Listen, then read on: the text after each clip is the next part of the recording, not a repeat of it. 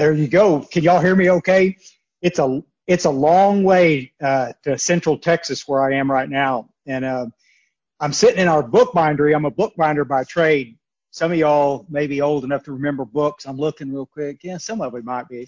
Um, Listen, yeah, there you go. I was doing one the other day and I was talking to, it looked like a sea of kids. It looked like the oldest one in there was like 12. And I said something about books and this guy holds up an iPad and I went, ought to hit you. This is, come on, a real live book. Um, but I'm at our bindery in Central Texas and it's just a treat to be here with you guys. Rodney, thanks for sharing, and Matthew, thanks for asking me to come do this. It's an honor to get a chance to do it, um, and to be honest with you, I was kind of excited because lately, especially over the last 4 or 5 months, I've been doing a whole lot of all my regular travel in AA stopped immediately. And I was hoping that we'd get a chance to talk about various things. And really and truly, almost everybody says, no, you don't do any step stuff. We just want you to just do a story. Guys, you have no idea how tired I get of hearing my head rattle about a story. I just, it's pitiful. But I do love talking about the basic idea of our program, which completely eluded me for a while. I want to talk for like 5 or 6 minutes on some story stuff so you can kind of connect up some dots of why I tend to look at this stuff through two different views. One, the first 7 years that I was in the program, and then the way I look at it today. But those first 7 years always, and still do today, affect how I look at the program and how I look at AA as a whole. And we'll talk about it a little bit. I don't know why people seem to get a little uncomfortable about it when we talk about AA as a whole. I'm not trying to be critical of anything, but I think that if you want to lose something, just ignore it and assume that it's going to be okay. Sometimes you have to make hard decisions and you have to look at things critically to see if you're on track. That's the reason why we have group conscience. That's the reason why Bill Wilson codified the traditions. There were a lot of reasons why we did these things so that we could hold this stuff together. It's pretty precious. I don't know if any of y'all have ever read. There's a book out there called Slaying the Dragon. It was written by a cat named William White, and it was primarily about the beginning of the treatment industry at the start of the Hughes Act in 1971, and but there's a lot of history there of alcoholism through the ages. And guys, I got to tell you, it was a pivotal thing for me. I looked back through it the other day, and these pictures in this book just were burnt into my head of what they portray. Back in Bill's story, there's a place back there right at the end of his story where he says, I watched men walk out of asylums. And I never understood what they were talking about. And after I read this book, I began to connect up.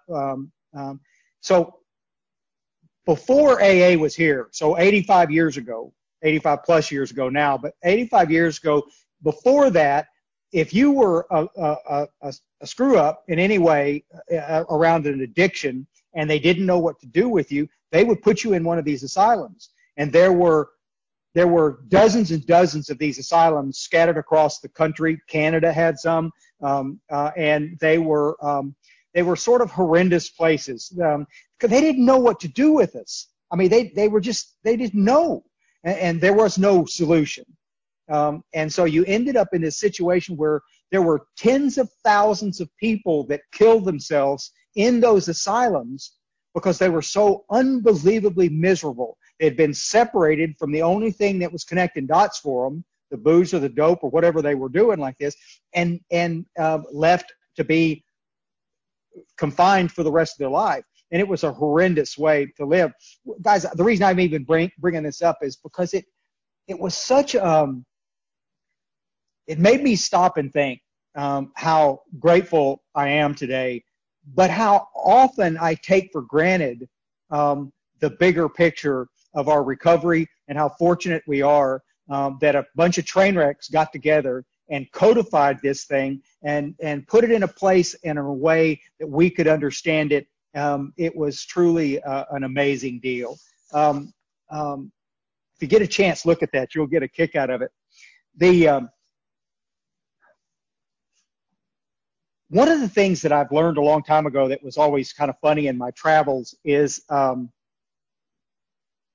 often people, the nicest people in the world, but how often people in meetings, when asked about what alcoholism looked like, what alcoholism was, they would talk about their story, like the story defined their alcoholism. And it doesn't. All you got to do is read everything from Bill's story, the next 2 chapters, over to We Agnostics, and you'll begin to understand the bigger picture. We'll talk a little bit about that stuff. I sobered up January 15th of 88, and my twin brother, the evil twin, brought me to my first AA meeting, and it blew me away. I just truly, I fell in love with AA and the folks there. Unfortunately for me, I happened to land in a group that took the steps as a sort of a cafeteria item. You take what you want and you leave the rest kind of thing, and they talked about it that way. And so because I'm a business guy and I'm busy, I've got some daughters and I've got a wife and I've got things that I want to do, I'm not really going to do much of anything. And so I didn't read the book. I got a sponsor in name only. I'd never worked the steps. And for 2 or 3 years, things were pretty cool. I learned to fly airplanes. I became a private pilot, and that was all fun. And I did some other stuff that was fun. And the sober life was good. The problem here, and some of y'all can relate, I think some of you will understand what I'm talking about. If you don't do anything, you often will find yourself in a situation where this idea, this restless, irritable, and discontent that we talk about sometimes begins to come back. And for a lot of us, we just get slapped by it and don't really know what it is. And then we start treating it other ways. I couldn't count the number of men I've sponsored over the years who didn't treat the internal condition and ended up drifting from one addiction to another addiction to another addiction. And it could be anything. People, I mean, I've got a friend of mine like that I've known for 20 years in AA, and this guy's been twisted up in porn and gambling, and he now weighs close to 400 pounds. Y'all get what I'm saying? He's not drinking and he's not at any dope house like that, but he's still treating the internal condition. And I can't for the life of me get him to understand that there is a true solution that would treat that. I'm trying to treat mine by doing all kinds of crazy stuff, and I needed to buy an airplane after I got a pilot's license. I needed to buy this airplane. Now, you should have been there for this conversation with my wife. We're trying to start this book bindery up by Dallas, Texas, and we barely got it off the ground. I have one daughter that's 3.5, 4 years old by now, and I've got to buy this airplane. If y'all know anything about planes, they're expensive. Expensive to buy, expensive to maintain, expensive just anyway. And then a little bit later, I had to have another one because I found a cooler one. So I got now 2 airplanes. And then 2 years later, I found this project airplane, a 1944 L4, and I had to have it too. So now I can't afford one airplane, and now I own 3. I'm buying clothes I don't wear. I'm buying music I don't listen to. I'm buying all kinds of stuff. It's ridiculous. It truly is ridiculous. I'm depressed like a big dog. I'm approaching 6 years sober. I'm now suicidal. Every day I get up just completely deflated. I don't know what's going to happen. Some days I can't even go to work. My wife is my business partner. She's the brains of the operation, and she's just sitting here scratching her head, looking at me, going, "What am I supposed to do? You're not even showing up for work."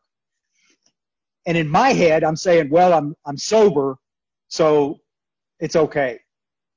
And she's looking at me, going, "No, we don't see this the same at all. You need to suit up, show up, put the big boy pants on and let's get this work done.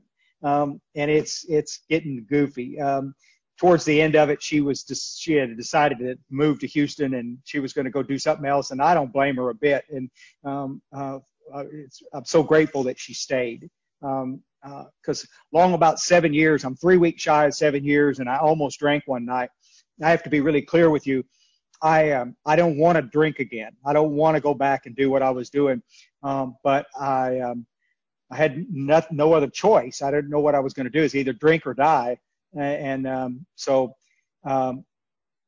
Chris, the evil twin, had since moved to the hill country down where I am right now in Central Texas, and had gotten to sponsor a guy by the name of Mark Houston, who is a big book guy. And Mark was special times 10. And Chris was transformed. I mean, he was like nothing I'd ever seen. Chris said, you're going to have to find somebody to help you. And he gave me the name of an old guy, which I didn't call. And eventually it got so bad that I had to call him. And so I called Clifford, and Cliff Bishop, who'd been dead now for several years. And he was old as dirt when I got a hold of him. I don't know. He was in his 90s when he died. And but the old dude saved my life because he helped me understand that there was big pieces of this thing that I was missing, that I just didn't understand. I had never had a step one experience. I'd never really worked the steps, so I really didn't know what a relationship with my Creator was about. I didn't understand any of that. I'm just trying to stay sober one stupid day at a time. I can read you every little aphorism off the wall. Think, just don't drink.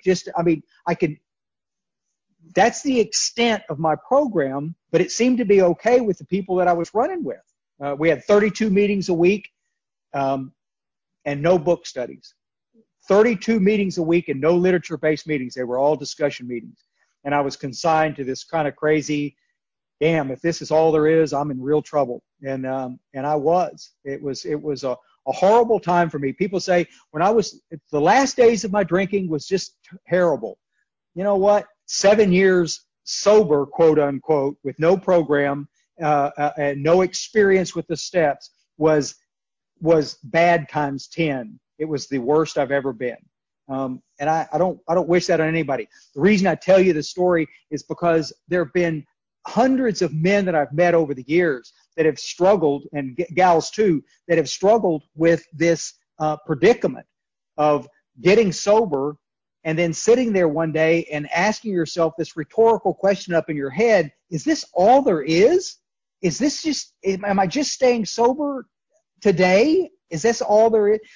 And sometimes you have to kind of go, no, there's not. And one of the greatest ways to find out that there's more is to read the text.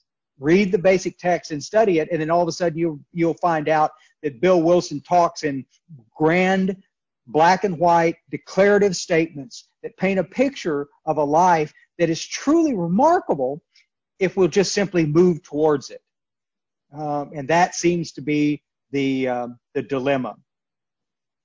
Y'all ever notice how willing brand new people are to do something about recovery, and then later the willingness seems just to go away? And unless there is a situation in there where there's some more pain thrown into the picture, then if there's enough pain, they'll move back towards a solution. But what usually happens is, what we see statistically anyway, is that people will come in, get sober, live that existence for a while, and then they'll start drifting the other direction again until the pain and suffering becomes enough that they say, phooey on this, I'm going to go do something to fix this. They get loaded again, and then the cycle just begins to repeat itself, and it's tragic. Guys, we've never, ever in the history of our program have we ever had any problem getting people to come to AA. We've never had a problem with it. We have a heck of a time sometimes getting them to stay. And I think that this is one of the areas that we as members of this fellowship need to do some thinking and try to figure out what it is that maybe we could do better. And there's always a solution to that. There's always something to go to. I don't know if you guys had ever heard that. There's a cat by the name of Paul Fisher. I'm not sure if Paul's still alive. there's a little article that he wrote years ago called Reflections of Step One. And I want to, if I could, please, I want to read just the first little part of this. It's a 2.5 pages long. I'm only going to read the first couple of paragraphs on it. It's real short, but it's going to set the stage kind of for the other part that I want to talk about here about Step One stuff. By the way, I have this in a file that I can send to you if there's any interest at all. I'll be glad to do that. So my experience and attitude with steps 2 through 12 is simply a reflection of what I experience in step 1. If I'm honest with myself in step 1, I cannot escape the truth. I cannot escape the reality that there is nothing I can do to keep myself sober. I will see that I am guaranteed to drink again. There is no hope in step 1. I will digest the truth that I do not have the power to choose whether I will not drink. Relying on my memory of suffering to keep me sober is no longer an option. My better judgment and greater intellect will not produce a mental defense against the first drink. As a result of experiencing the first step, rather than it being an intellectual exercise, I'm in touch with my powerlessness at a gut level. Now, this tends to produce discomfort. This discomfort is a gift. This very gift promotes a desire to seek power which I do not possess. This discomfort is not to be confused with fear being the motivation to stay sober. To rely on fear to stay sober is dangerous, but the day will come when the fear will disappear, and then there will be no reason for me to stay sober. And I'll finish up with this last little piece. To be honest, in my first step is to surrender completely. I'm surrendering to the fact that I have no power. This surrender is what produces the hope and promises in the remaining steps. Without this surrender, I will not experience an entire psychic change, nor will I experience the many gifts that the Big Book authors talk about. Remember that little piece in the book where it's talked lack of power? That was our dilemma. And we have to find the power. The idea that I can will myself to do any of this is ludicrous at best. It's just not going to work. So let's look at the disease itself. Let's look at the problem that we're faced with when we look at this stuff. This is the stuff that eluded me for 7 years. Every one of us, I don't think there's anybody in this room tonight that doesn't understand the physical component of alcoholism. Silkworth kicks it out of the ballpark. Dr. Silkworth in his that chapter that he wrote there, the Doc's Opinion, 98% of everything that Silkworth talks about is about the physical component of alcoholism. And listen, how cool would it be if the only problem we had was the physical part of that? Well, that'd be the bomb, because then all we'd have to do is just stay away from the dadgum stuff and we'd be okay. I totally dig that. That would be great.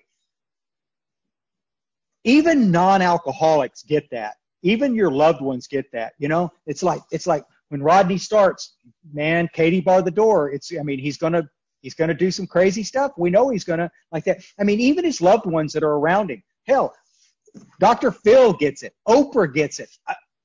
Everybody gets the physical part like that. They understand that. Let me tell you where it gets goofy. So we get out of Silkworth's story, and we skip over Bill's story. We'll come back to it in a minute, but we skip over Bill's story, and we have 2 whole chapters before we get to We Agnostics. There is a solution and more about alcoholism that address the mental obsession, the mental component of alcoholism. This is the second part, and I'm telling you guys, it is the baffling feature of this deal. How come it is stone cold sober with no booze anywhere in me do I find myself back loaded again? This is the stuff that drives your family nuts. It drives your doctor nuts. It drives your pastor nuts. It drives everybody you know nuts, because they were going, buddy, you were sober. I don't get it. How could you possibly go back and do that?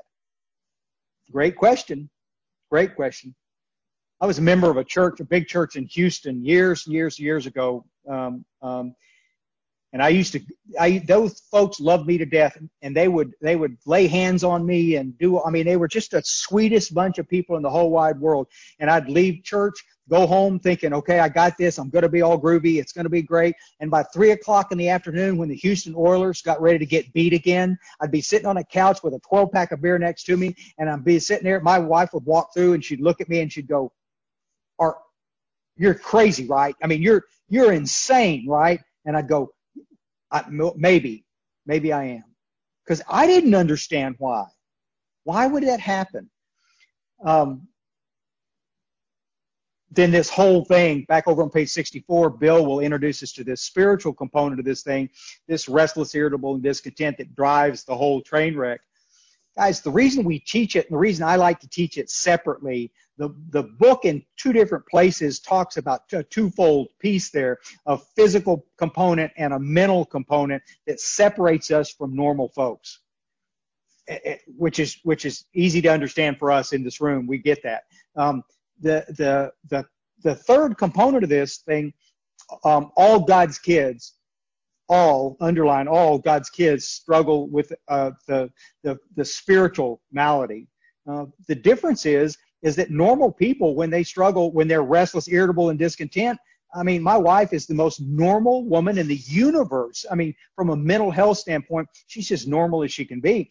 And if she's restless, irritable, and discontent, she deals with it. She talks to a pastor. She'll talk to one of our daughters. She'll go for a walk. Y'all understand? And what I don't, what I think about is a beer as big as a refrigerator.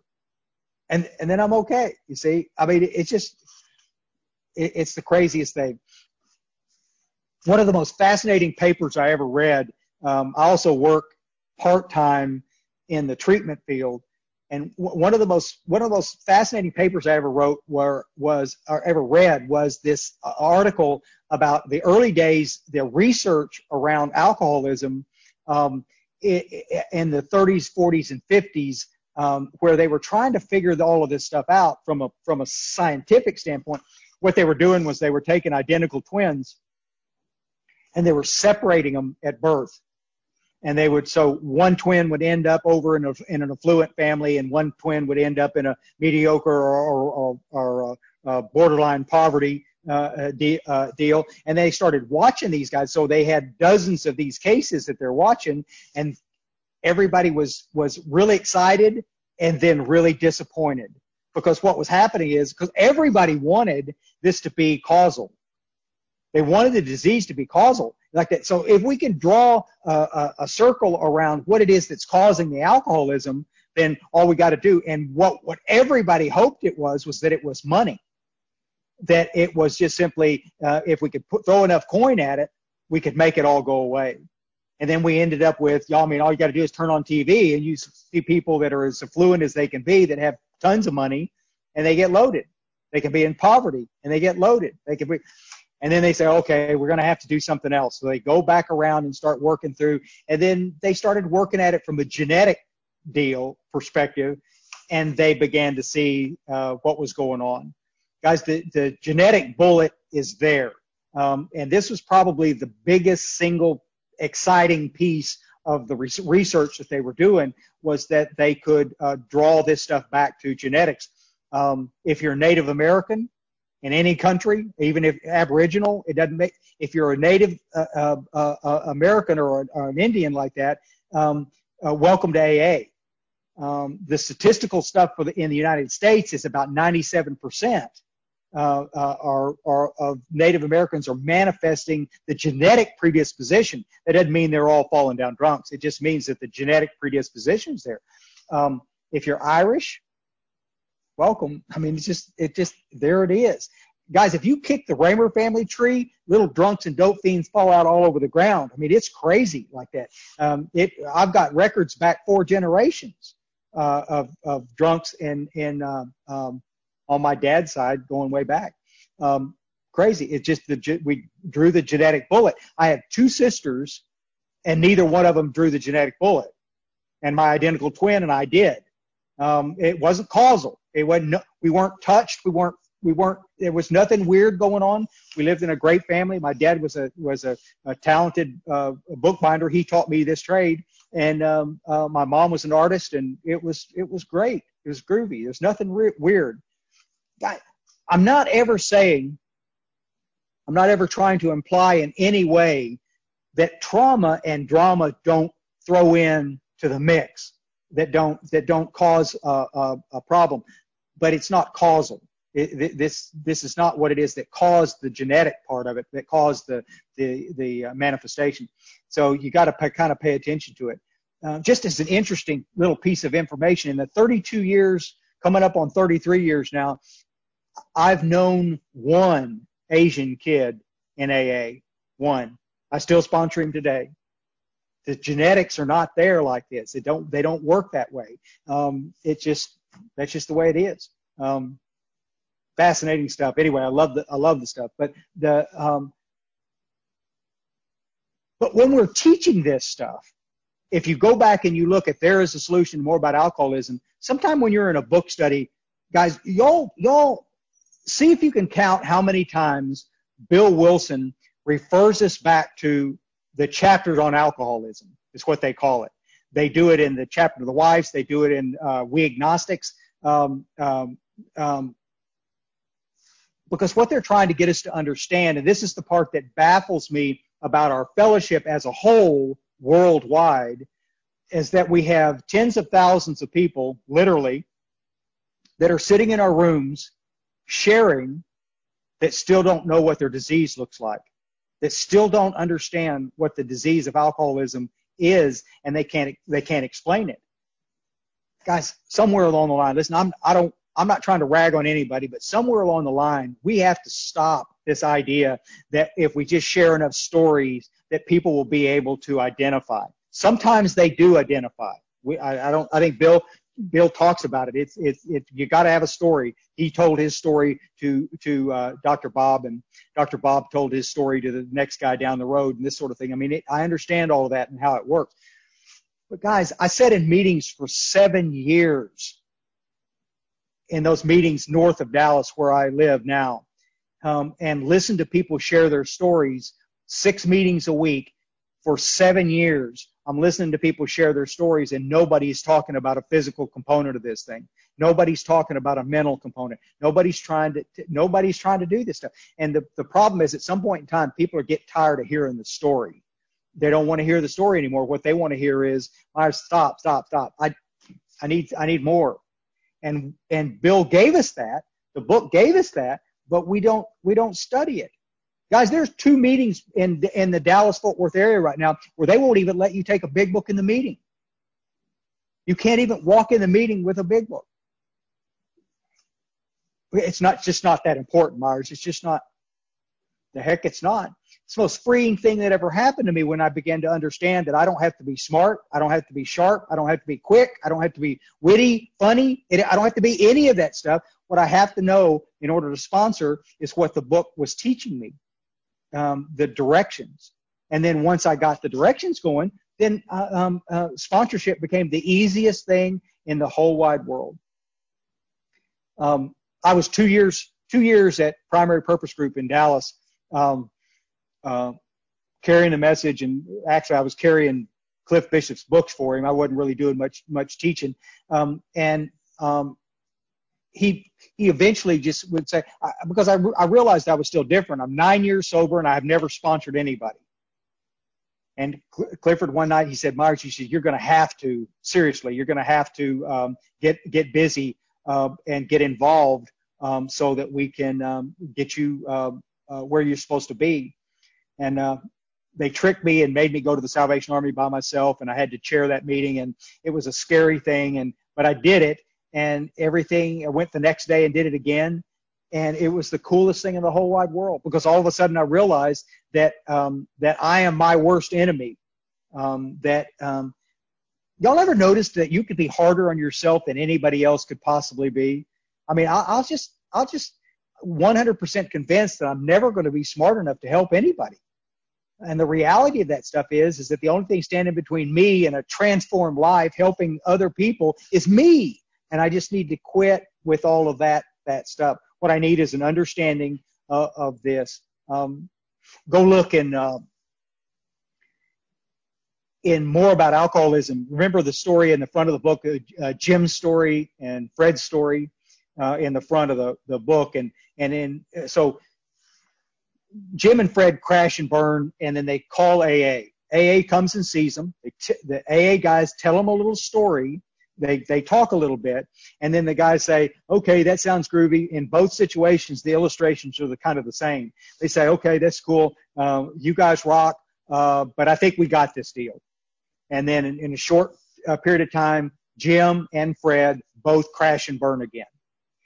This time they call AA back. AA comes back, and look at what it says in the text. Look at what it says. In both cases, in both stories, it says exactly the same thing. We told them what we knew about alcoholism. It didn't say we told them our story again. It said we told them what we knew about alcoholism, what they were expecting to do. Guys, listen, I can't scare you into coming into AA and trying to get sober by me telling you about eating out of dumpsters or whatever story I happen to be telling you like this. However, if I can help you understand that you have a disease that gets worse, never better, that bodily and physically you are mentally you're in real trouble, there would be enough motivation to make you do the things that you need to do, because otherwise you just simply won't do it. If you doubt that, how many of y'all have ever done any 12-step work other places where you were going to a jail or a treatment center or wind-up joint of any kind, a halfway house, where you're going to carry a message? How many of you have ever noticed that you get a brand new little guy that comes in and he's as compliant as he can be? He's just like, if you said, in order to get sober, you have to eat this hairy spider, and you held it up like this, he'd be going, what part do I eat first? I mean, it's just like, I'll do anything if you'll just help me get sober, like that. Let that same kid sit in a halfway house or a treatment center, eating good, working out his problems, talking to some people. Watch his attitude when you go back and see him later. Just watch him. It's an amazing thing like that. There was a place in Dallas, a place called Homeward Bound, that was one of my favorite 12-step places for years and years and years. They moved it now, but it was for 5 years. I was there twice a week, and it was a phenomenal place. But these guys, they had a policy. They would let us work steps 1, 2, and 3 with these guys when they got there. A lot of these guys are right in off the street. They'd let us work with them 1, 2, and 3, and then we had to leave them alone for 90 days or towards the end of their deal. When they coined out at 90 days, then you could come back and do inventory with them. But for whatever reason, they wouldn't let us do inventory while they were in treatment. And I cannot tell you, I couldn't even count how many men I had through 1, 2, and 3 in a week and a half. And they were so excited that they were just like ecstatic that there was a solution right on the horizon like this. And then by the time I got ready to do step work with them, they're sitting in the back of the room with their hat on backwards and sunglasses on in the house and with the chair kicked back. And I'm walking in going, dude, you ready? Well, Myers, I think I know why I've been drinking and doing the things that I've been doing. I think really Myers, I just make some bad mistakes, but I'm not going to make those mistakes anymore. I'm not going to make those mistakes. And that girl, she's the sister of Satan, and she caused a lot of this problem like that. But I'm not going to go back to her. I'm going to find me a different girl. Really? Okay.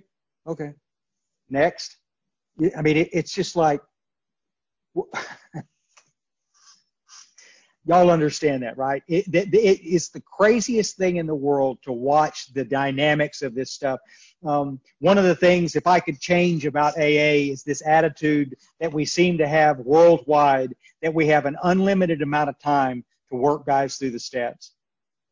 When I say that, people go, oh, here it comes. He's going to talk. I'm not talking about shoving steps up somebody's rear. I'm not talking about beating somebody up with a big book. But I am saying, based on the stuff that they talk about on page 24, that little piece in italics, we won't remember with sufficient force the pain and suffering of even a week or a month ago. We were without defense against the first drink. This is the stuff I'm talking about, guys. Time is not your friend. The quicker you can get guys through the work, the quicker they can have this experience, the healthier they seem to be. And that's why I told you part of that story ahead of time, earlier in the hour, because I'm looking at this from two different perspectives. I'm looking at this from, I'm going to spread this out over a year to get guys through the work, to I'm going to do this stuff in 45 days and get them through the work in 30 to 45 days and then see what happens. I can tell you categorically, I'm an outcome-based guy. I watch this stuff for years, and what I'm seeing is that quicker is always better, unless there is a co-occurring situation that is complicating the situation. If they're dealing with other issues, trauma, drama, whatever else, mental health issues. Sometimes this stuff you have to tap the brake and just kind of slow down. But a more timely approach through this. I was talking to a guy yesterday, and he said, "Myers, I just disagree with you." And I said, "Okay, that's okay." And he said, "I like to sit with my guys, and once a week we sit there and we read the big book." And I'm going, "How cool! I love that idea. I think it's the coolest thing in the whole wide world, really." I love the fact that you would do that with them. How successful have you been with that? And he laughed, and then he said, "Well, I guess it's not funny." And I said, "What?" And he said, "I don't think I've been successful with anybody." And I said, I think that you have the right attitude. I think that you have the right idea about approaching these guys. But I think what we need to do is we need to treat these men and women that are coming in like triage, like they're bleeding. And they're going to die if we don't do something. And let's get them through what we got to do. And then we'll go back and we'll read and we'll do whatever. I'm fortunate enough to be in a home group where all we do is book studies. We don't have a single discussion meeting. Frankly, we don't give a fuzzy rat's rear what your day was like. We don't care. There's plenty of groups that you can talk about like that. It's okay. I don't want to offend anybody, but the book studies allow us to, on a more aggressive way, move folks through the work and help them understand. And my job as a sponsor is to get you to do that. So let me explain this real quick, and it's real simple to do that. Let me ask you this question. How long do you think it takes to start somebody in the steps? Now, that's a fair question because it's one of the confusing areas of our fellowship that we play a lot of games with. So I've got some friends in Germany, and they have this thing called the German system. I think it's a different name, but that's what he always called it, where when you get sober, you come in and you sit and get to know everybody for 160 days, and then they start working you through the steps. Well, I love the idea of it, to have a bunch of new homies and to pal around for 160 days before I do anything. The problem is it doesn't seem to work really well. So the question becomes is how do you know when it's time to work the steps? So in how it works, I want to read this little piece. Remember over on chapter 5, there was a little piece on there on page 58 where it talks about, so 2/3 of the way down that page, there's a little paragraph that starts out like this, and we've heard it a million times. Most of us just check out mentally because we've heard it so many times. Our stories disclose in a general way what we used to be like, what happened, what we're like now. If you've decided that you want what we have and are willing to go to any length to get it, then you're ready to take certain steps. Okay, there were 2 questions in that sentence. But let me ask you this question because it's important that we understand this thing. How many meetings would you have to go to in order to make those 2 decisions? If you've decided that you want what we have, that's one question, and are willing to go to any length to get it, and I'm going to explain what any length looks like, then you're ready to take certain steps. That was the key that tells us when and how fast we're supposed to start with these guys. But let me tell you, I spent hundreds of times sitting on the tailgate of my pickup in Texas. We all have pickups, everybody. So, I mean, just sitting on the tailgate of my pickup before a meeting, talking about the program and talking about this vision of what recovery looks like.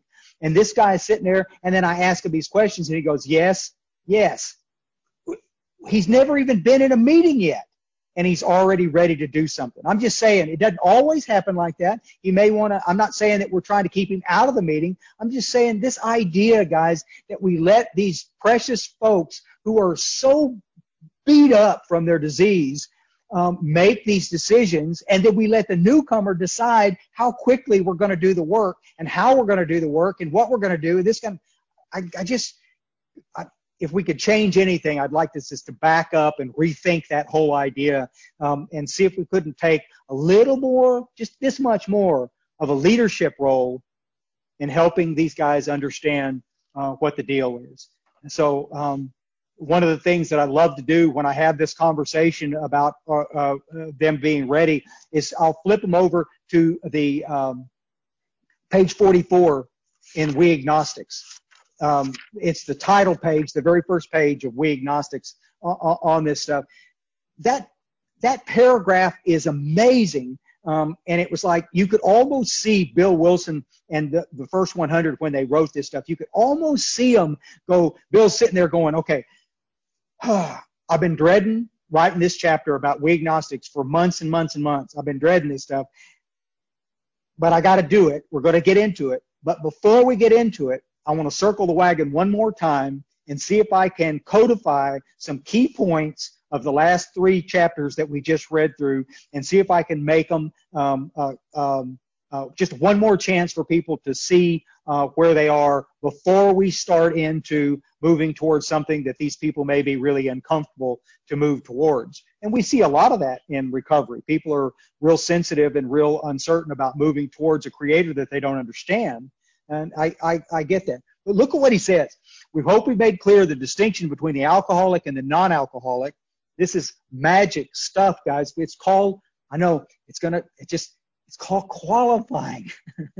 And if you want to see people's hair catch on fire in a meeting, just mention the Q word and watch what happens, because people automatically think that we're trying to be exclusionary, and we're not.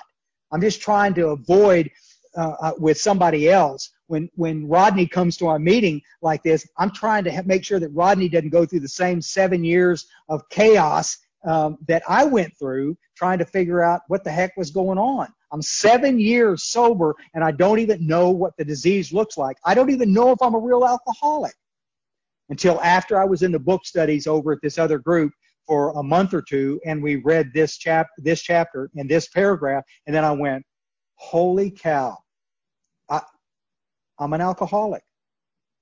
Look at what it says. If when you honestly want to, you find you cannot quit entirely, that's one thing. Or when drinking, you have little control over the amount you take. They're talking about choice and control. Have you lost the power of choice and control? That's what they're after like that. Then you're probably alcoholic. And then the coolest thing in the world, he didn't back down. They didn't play games with it. They told you exactly what was going on. If that be the case, you may be suffering from an illness which what? 90 meetings in 90 days will conquer. No, he didn't say that, did he? Did he? He didn't. He said, which only a spiritual experience will conquer. Why do we dance around that stuff? I don't understand it. Why we dance around the fact. I want to show you what alcoholism is. If you honestly want to, you find you cannot quit entirely. If I tell my wife, I'm never going to drink again, and then I find myself 3 weeks later drinking again, I've lost the power of choice. If I tell my wife, I said, listen, I'm leaving work. I'm going to go by this place down here. I'm going to drink 1 beer with these guys, and we're going to maybe throw 1 game of darts, and then I'm coming home. She says, great. I'll see you in a few minutes. And then I go over there, and I end up having 3, 4, 5, 8 beers, whatever it is. Then I've lost the power of control. And on this continuum, from my first drink here to being brain dead over here, we don't know where we are on that continuum. And it's different. It's different with women. It's different with men. Guys, I'm seeing kids now that are 19, 20, 21 years old already struggling with end-stage alcoholism. It's terrifying. to some of these little guys, and you don't know where you're going to be. I worked as a functioning alcoholic, and for 15 years I drank with some impunity. I drank every day, but you couldn't tell that I had anything to drink. And then when I crossed that line, all of a sudden I drank 1 beer or 2 beers and I couldn't talk. I mean, there was a big difference between it like this. But so you see the simple stuff in there. It didn't matter that I hadn't had a DWI, or that I didn't go to jail, or that I didn't have sex with a bunch of collie dogs. The story didn't matter. The story didn't matter. And this is the reason why, when we let the stories identify us like this, what generally happens is, guys, is we find ourselves in a situation where we think, well, eventually you'll hear what you need to hear. I love the sentiment. I do.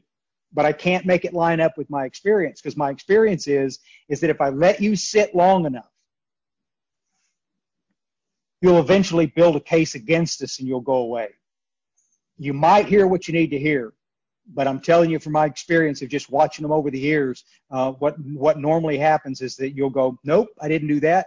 Nope, I didn't do that. Nope, I didn't do that. Would it be a lot easier if we could just snag somebody brand new that was in the room? If when Frances showed up, if we could just pull her aside and drink coffee and laugh for a minute or two, and then we could just ask some of these questions and she could go, yep. You do realize, Frances, that means you're probably an alcoholic based on what it says right here. And then we've put to rest all of the stuff. There's no head scratching. There's no game playing. We just know that that's what it is. I'd rather know with some clarity what's going on. Guys, I need to wrap this up. Let me just say this. At the center of this cool program is a deepening relationship with our Creator. These steps and their ability to get me to that power are the coolest thing in the whole wide world. And it's my prayer always for all of us that we would realize that they weren't printed or written as optional. They weren't written for any other thing. They were black and white. Here, do this. And when we do, we get the results.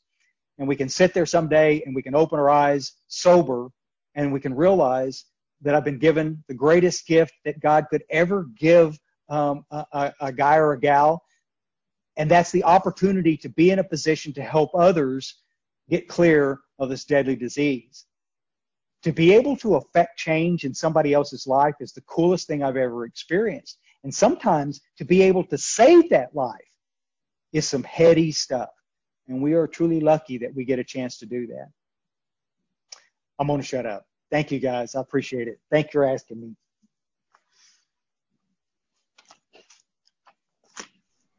Thank you very much, Myers.